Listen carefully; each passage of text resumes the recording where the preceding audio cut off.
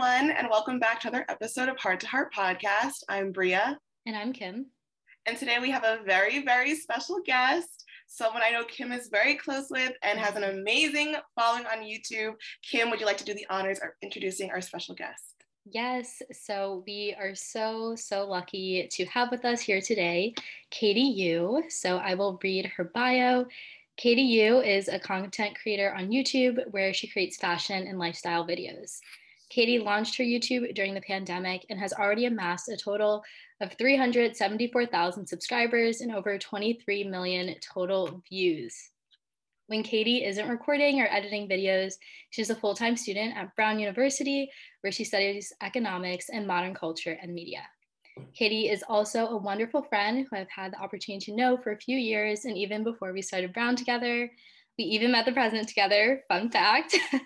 Yes, we did. But it's been beautiful to see her grow and really follow her passions and dreams. And welcome, Katie, to Heart to Heart. Woo! Woo! Hello, everyone. Thank you so much for having me on Heart to Heart. I have been listening to Heart since it launched, so this is very weird, to be honest. I remember like posting it on my story, being like, listen to the first episode. So I'm very happy to be here. So excited. Thank you. We're so happy to have you. Yes, we are. Amazing. So we'll get started with our first question for today. So Katie, can you tell us a little bit about your journey to starting a YouTube channel, and specifically, what was the deciding factor or moment that really prompted you to create the channel? Right. So it's really crazy to think back to who I was before YouTube or whatever, because she was a different person, I'd say. Like, I think about her priorities and it's so just crazy to think about how different I was. So basically what happened was that was junior year. No, it was sophomore year. I have literally no concept of time. Basically, we were recruiting for junior summer internships. Like, that is the biggest year. And at Brown, we live in a huge bubble. And so they're like, that internship matters the most. Like, that summer matters the most. And so I remember submitting 30 plus internship applications and just living, eating, breathing resume prep, interview prep, like all I wanted, because all I've been told my whole life is like, you need to get a good job and like go to college. So I was following on that track record, making sure everything was in line.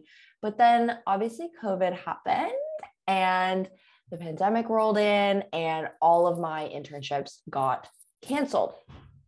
So that was a huge, I think, reckoning for me, because I think when things like that get canceled, you would have expected me to be so sad, to be so like in despair. Like, I can't believe this happened. I was relieved that all these things got canceled.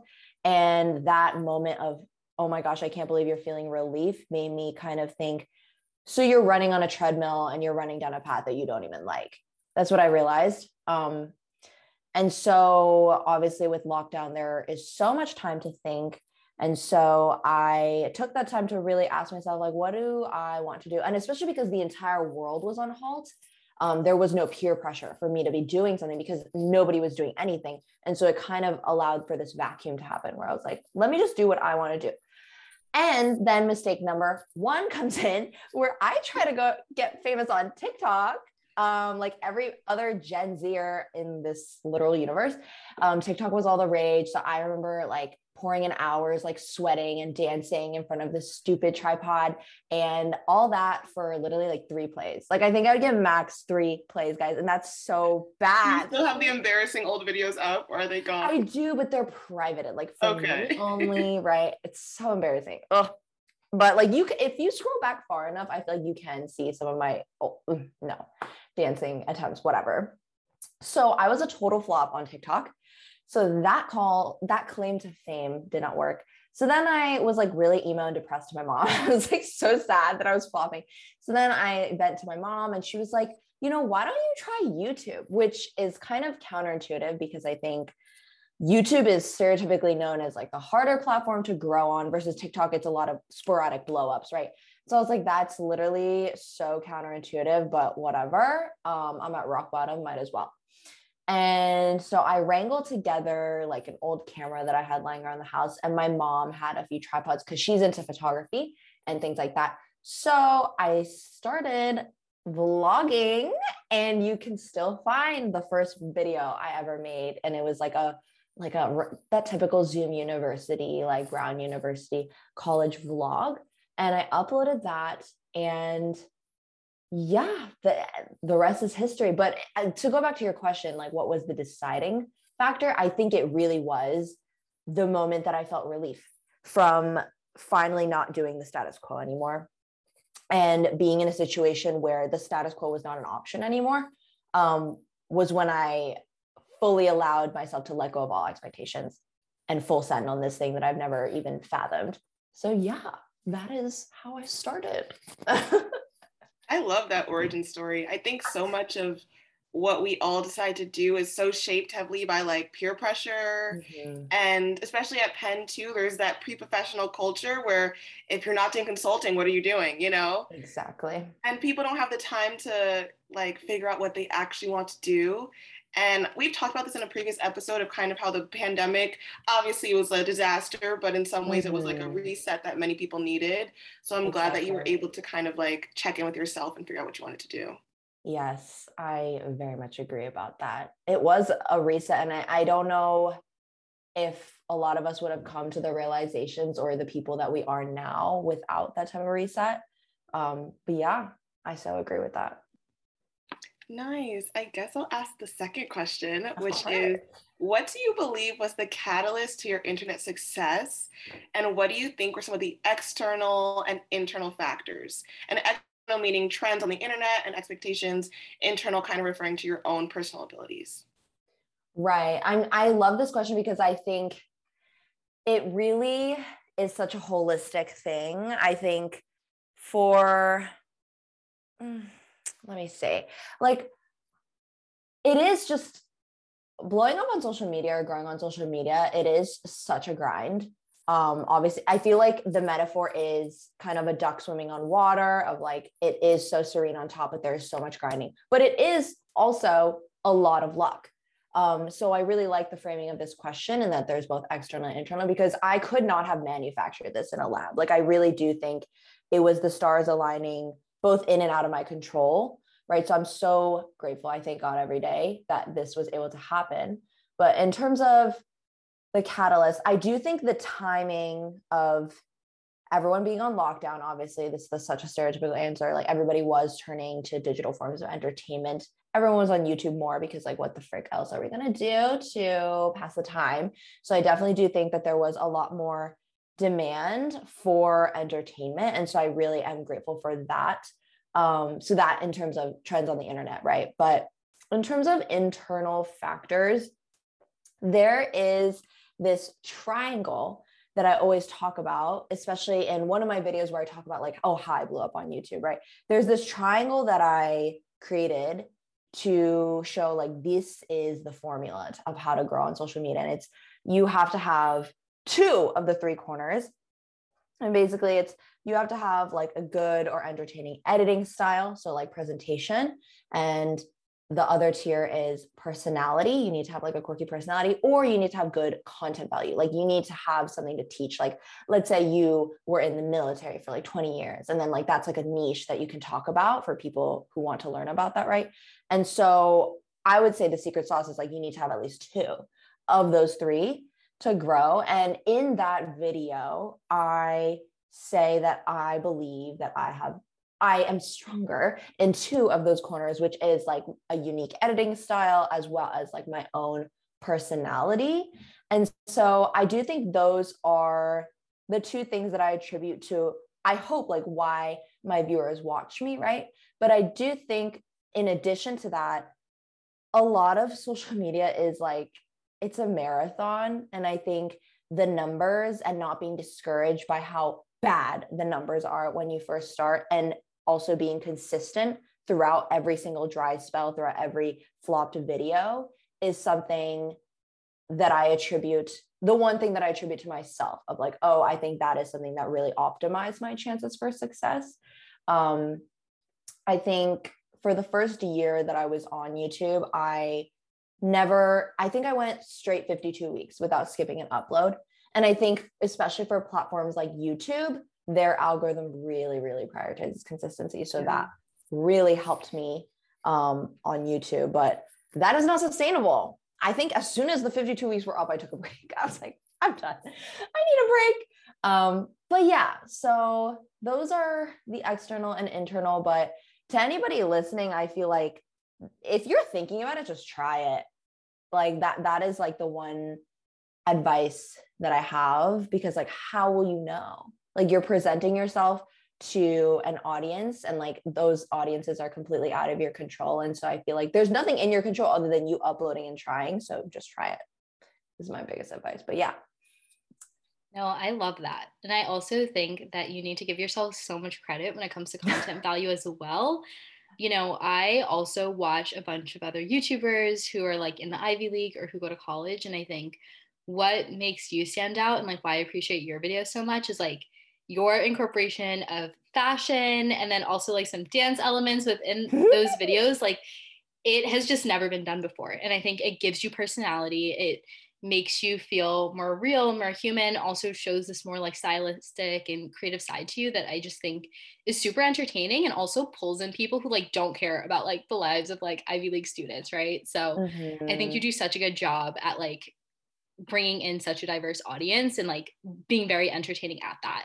And I know that's probably where all the hours and hours of editing come in, is for those videos, but I think it is so worth it. And you know, I think also thinking about all this time and again, like having to upload for all these weeks to fit the algorithm and to get the views and stuff like that, I think it'd be really interesting if you could just talk about how you hold space for yourself in your own personal life when you do have to publicize a lot of your experiences, when you do have to put multiple hours into this to have sustained success. What is it that you do that really keeps you sane and keeps you human? Got you. Well, first of all, thank you for gassing me up. Like, thank you so much. You're so sweet. And it is, I do forget about that, but yeah, like dancing in front of my camera is so much fun. I mean, I did that stuff without the camera. So I'm like, y'all were just bystanders into what I was already doing. So I really appreciate that you are enjoying that. Thank you, Kim. But yeah, in terms of answering, how do you hold space for yourself? This is also such a good question. It's really weird because before social media like took off for me, I am a very, very private person. I have never had a Finsta. I do not have like a close friend story. I don't have like private stories on Snapchat. Like anything that I put out on social media, it's like for everyone, or I share it with no one. And like, if I want like a close friend only to see it, like I will send it directly to her. And in that ways, like those boundaries, I think have just been very set for me to begin with, I suppose. I don't know. I guess we can unpack like why I'm such a private person. I'm not really sure. But with that being blown out of proportion, once I had a following, I think I've just learned to establish those same boundaries, but it is very difficult. Like I'll share a funny story. Like one time there was like this Snapchat filter. I don't even know if this PC, you guys might need to cut this out. I don't know. But there's this one Instagram filter where it's like a guy like opening his crotch and like your face can be in like the crotch. Like it's like a really meme filter. And I like just took a picture in that filter and I posted it to like 40,000 people. And the first person to see it was my dad. Like literally my dad saw me like pose in like a fake dick pic. Oh my God. Yeah. So then, but like oddly, I just don't care. So I think the way that I do it is I just try to be as authentic as I can to everyone so that I don't even have stuff to hide, I guess. But in terms of, I think when we get into the nitty gritty, like there's obviously been things like when I deal with things in my family life or things in my personal life, like love life, obviously people want to know all about that stuff. But I think before I upload any video or post any story, I kind of go back to the age old question of like, how will I feel about this in a week? And also like, how would I feel if like my professor saw this or it was like on the front page of the New York Times? Like I think about that. And for me, like the threshold is lower than the average person. Like I'd be fine with that, like dick pic shot being on New York Times. Like I honestly wouldn't care. But like when it comes to sharing like intimate struggles, like especially let's say I'm going through a conflict in my personal life, if it's not yet resolved, it's my rule to not talk about it. Like if I'm going through something, I need to have at least processed it and unpacked it before publicizing any aspect of it. And I think being able to look back on experiences with a very cooled down and processed lens makes me even more vulnerable with my audience once I'm able to share it with like a cool head. And so I'd say, yeah, not being so quick to jump the gun and overshare immediately makes me more authentic later on, because I can kind of frame it in the way that I want to. But yeah, I feel like I kind of rambled there, but it is definitely a very, very interesting line, especially because people definitely kind of assume that they know you for sure when you share these intimate experiences. And while I love that connection, and especially being able to make people feel like they're not alone in the circumstances, there is, I think, just a really surreal boundary that I just can't even explain. But that's how I've been navigating it. It's definitely a learning journey, and I will get better at it from the day to day. I think you touched on a lot of really good points there. I think like parasocial relationships are weird. Yeah. And I think that we feel a similar way just in like what we choose to share, because so much of what we share is just like literally things that might have happened to us recently, or even if it didn't happen recently, it's people who know us or, you know, are listening, and people who are adjacent to the things that have happened to us are listening, and anyone can access it at any time. And I think the key is establishing clear boundaries like you talked about. And I think those boundaries are allowed to shift and move. Yes. And like grow as you grow as a person. But I think that starting with at least some type of clear code of like ethics for what you put online and put out to your audience is a really good start. Agreed. Make rules before you need them. That's my Yes. I love that. Mm-hmm. And I also think that's how you also show up for yourself and continue to hold space for yourself, by having these boundaries of like, this is what I'm going to share online, or like, this is my barrier to entry, this is my threshold. I think keeps you sane and like keeps you going as like you post. And I don't know, I think creating that boundary is really important. I feel like over the years I've seen different YouTubers who almost, it seems like, regret like things they've shared and things they've done because they've been so upfront so early on that it's so hard to like scale back from that point. Yes. So I just think that it's really good that like you're going in with this intention of like what you feel comfortable doing and are really sticking to that. I think that's so important. Yes. There's like nothing worse than seeing your favorite creator talk about like their best friend, have their best friend in every video, or have their boyfriend in every video, and then like the next month they have to make a video being like, the reason you don't see so and so is because we're not friends anymore. No, bro.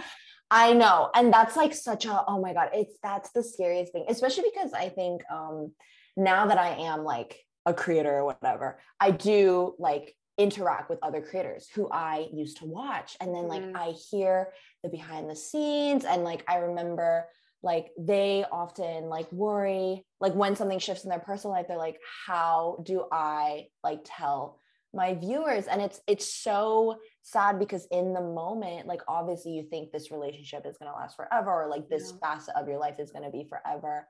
And like part of the commodity that we are selling is our authenticity in our lives. So like, where do we draw the line? How can we predict? We can never predict. And so it is such a difficult thing. And I think the best thing that like creators can do is just to be kind to themselves and realize that like at the end of the day, yes, so many people are watching you, but also the internet forgets so fast, and like with enough time, like people will move on. We just gotta be mindful, but also like kind to ourselves when we do happen to overshare, and just be like, oh, not next time. But I agree, it's so sad to see. It's so sad to see. Who knows? I'll be in that position one day. Like, whatever. Like, it's fine. Just life. It's just life, and it's something to navigate. And I think it's just a weird third layer, like having an audience hear you, because obviously, if things change in your life, you're going to tell your friends and family and like explain it to them. but then to have to explain it to people who don't know everything, that's just like, how do you navigate that? And I think that because social media is so fresh, there isn't a rule book on that. But I think in 50 years when our kids are like online, they'll have it all figured out maybe. Exactly. Hopefully. All right. The next thing we wanted to ask you is just kind of talking about the ways your identity as a Korean American woman has impacted how you navigate being online and being on YouTube and handling fame. And, you know, at Heart to Heart, we obviously center most of our conversations about Black women and Black girls, but we'd love to talk about how your space kind of focuses on centering, you know, Asian American women. Yes. Love this question.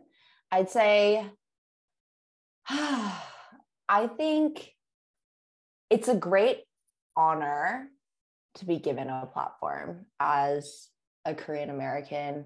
I think growing up, I feel like this story is so cookie cutter, but it's my story, so I'm going to share it anyway. But like growing up, I think I absolutely fiended off of any crumb of Asian representation in media, obviously. It made me, anytime I grew up on like Niga Higa, Ryan Higa, and like Jen Im and YouTubers like that who were like, I associate as like the first generation of like Asian YouTubers. And it made me feel so whole and seen and much more attached to their stories, simply because like we as humans, like we're biologically proven to be tribal beings. Like we are just designed to organize into groups. And so I think it just spoke biologically to me to be like, to see somebody who looked like me on the screen. And never would I have imagined that like I am now also on that same screen. Like so weird, like the same platform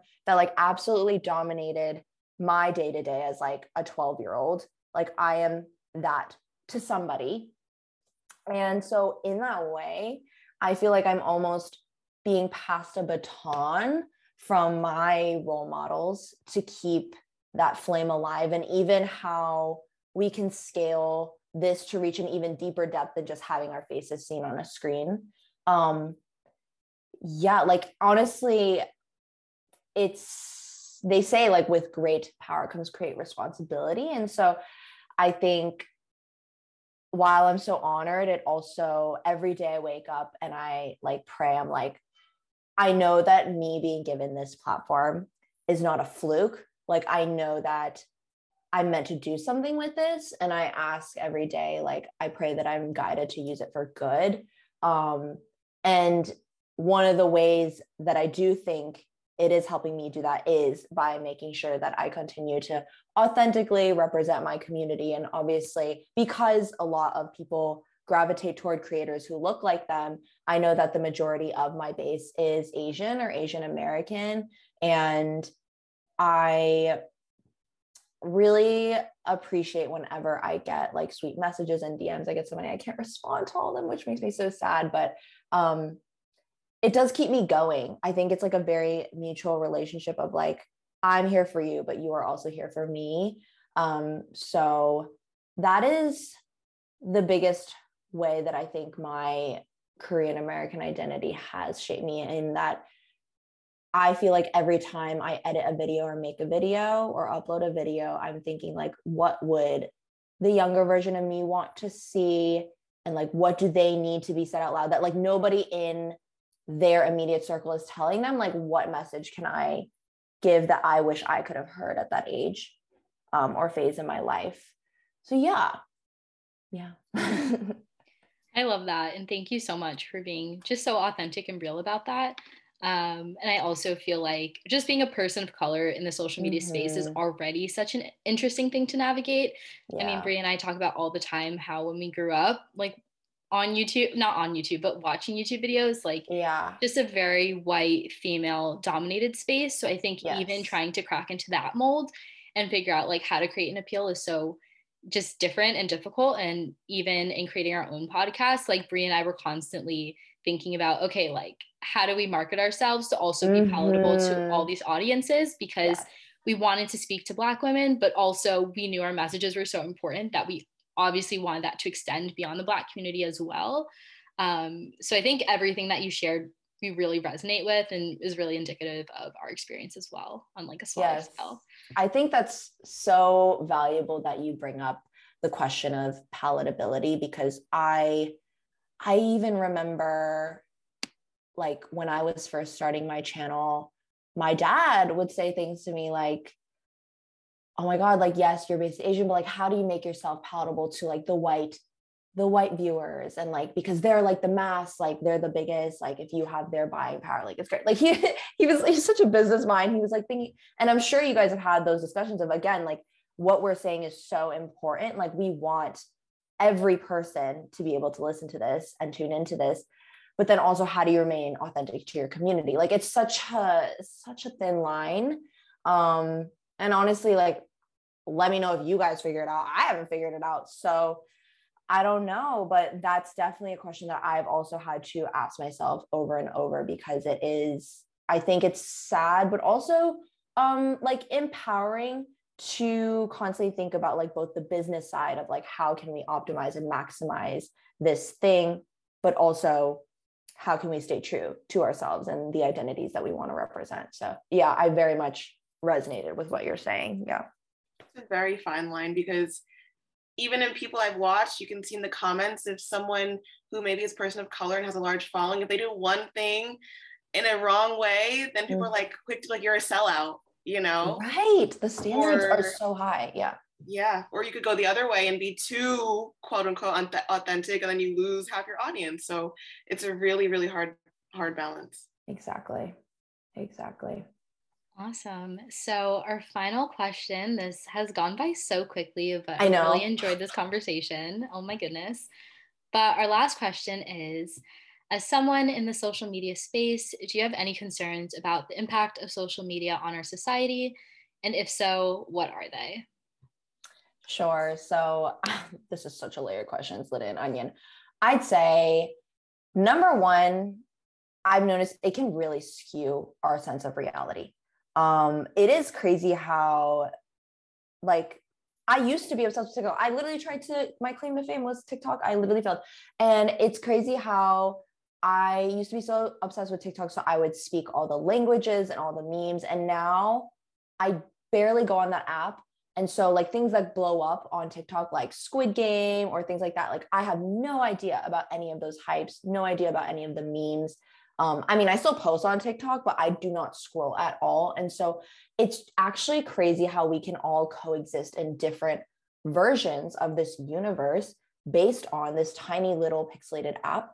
And so I think that is a huge way that it is going to impact our society, because it can really feel like this world that you know is the entire world when it's not. So that's number one. And I would also say, specifically in terms of my perspective as a creator, I have noticed that it is hard to continue to view social media as entertainment for me personally now. It's like, because it's work, it's just no longer entertaining to me. And so I feel myself trying to find other methods to entertain myself. And it's really, really difficult, because I feel like everyone else is like on the memes and like all these entertainment things. And I'm like, I want to curl up with a book. And so I feel like I'm kind of like regressing in time. But I definitely do think that it is only continuing to take up like bigger real estate in our lives. And I think we're going to have to be very, very careful about how much we let social media dominate this perception of reality that I think we all hold, especially with like Mark Zuckerberg saying the metaverse and how we're going to be able to like be inside of it. I'm like, oh my God, I'm scared. But yeah, I think there's this quote that I read somewhere. I think it was from my favorite newsletter by James Clear, because I love his book, Atomic Habits is amazing. But I think he said something like, the more you create, the more power you hold, and the more you consume, the less power you hold. And I think social media is literally a double-edged sword, in that there's so many creators and they're creating and putting out content, but there's also so many consumers. And that dichotomy, like which end of the seesaw do you want to be on? It's a constant balance, because nobody does one or the other completely, but where do we want to be most of the time, I think is a decision that a lot of youth and young adults are going to have to grapple with in the coming years as it becomes bigger and bigger. Yeah. That was really theoretical. Oh, it was really good. It was. It's so interesting. Thank you. I was gonna say, when you said that you feel like you're regressing by not staying on the trends, I think that's actually a positive. And the fact that you're not just, you know, when you get on social media, you know the trends, and then you make content, you can kind of inadvertently recycle content. And I think the fact that you're going out and like reading books and just kind of consuming media in other ways, you're probably helping your audience, you know what I'm saying, by bringing a different perspective and not just like getting on TikTok, then getting in your videos and saying the same little phrases and things everyone else is saying. I appreciate that. That is a good way to look at it. Yeah, definitely. And I think overall you just have a really healthy relationship with social media. And like, I'm sure it's been hard to like figure out what that balance is, but it seems like you have like a really good grasp on like your boundaries and like where you need to like set that. So I think that's amazing. And again, I'm so happy that we were able to just pick your brain. I swear we could keep this going for like 3 hours. Literally. Yeah, I agree. You just have such interesting things to say. And I think it's just so refreshing to hear your perspective. And, you know, Brie and I have like interviewed other YouTubers, and I think you've just really brought really good insight that we haven't heard before. So appreciative of everything that you are. Yes, thank you so much for having me. I'm shocked at how time flew by. I feel like barely like brushed the surface, but like, yeah, this was so enjoyable. I'm so honored again to be featured on Heart to Heart. I'm rooting for you ladies like so hard. I think like what you guys are accomplishing in this space is so important, and I am just so honored to be here. So yeah, thank you so much for having me. Thank you. Do you want to plug everything before we sign off? Sure. I mean, I am Katie Yu on YouTube, but the Katie is spelled kind of weird. Kaiti space YOO. Yeah, I'm like, every social media handle is different. I'm like, I literally can't. But if you go to my YouTube, you can find everything else. You'll find it all there. Yes. Thank you so much for joining us. We really love talking to you. And to all our listeners, we hope you enjoyed this episode. Please, please, please check Katie out if you are not already. You have to. You have to. You have to. Right after you listen to this episode, that is the first thing you do. Go watch her most recent video. Yes, please. And we will see you all next week. Thank you. See you next week. Bye. Bye.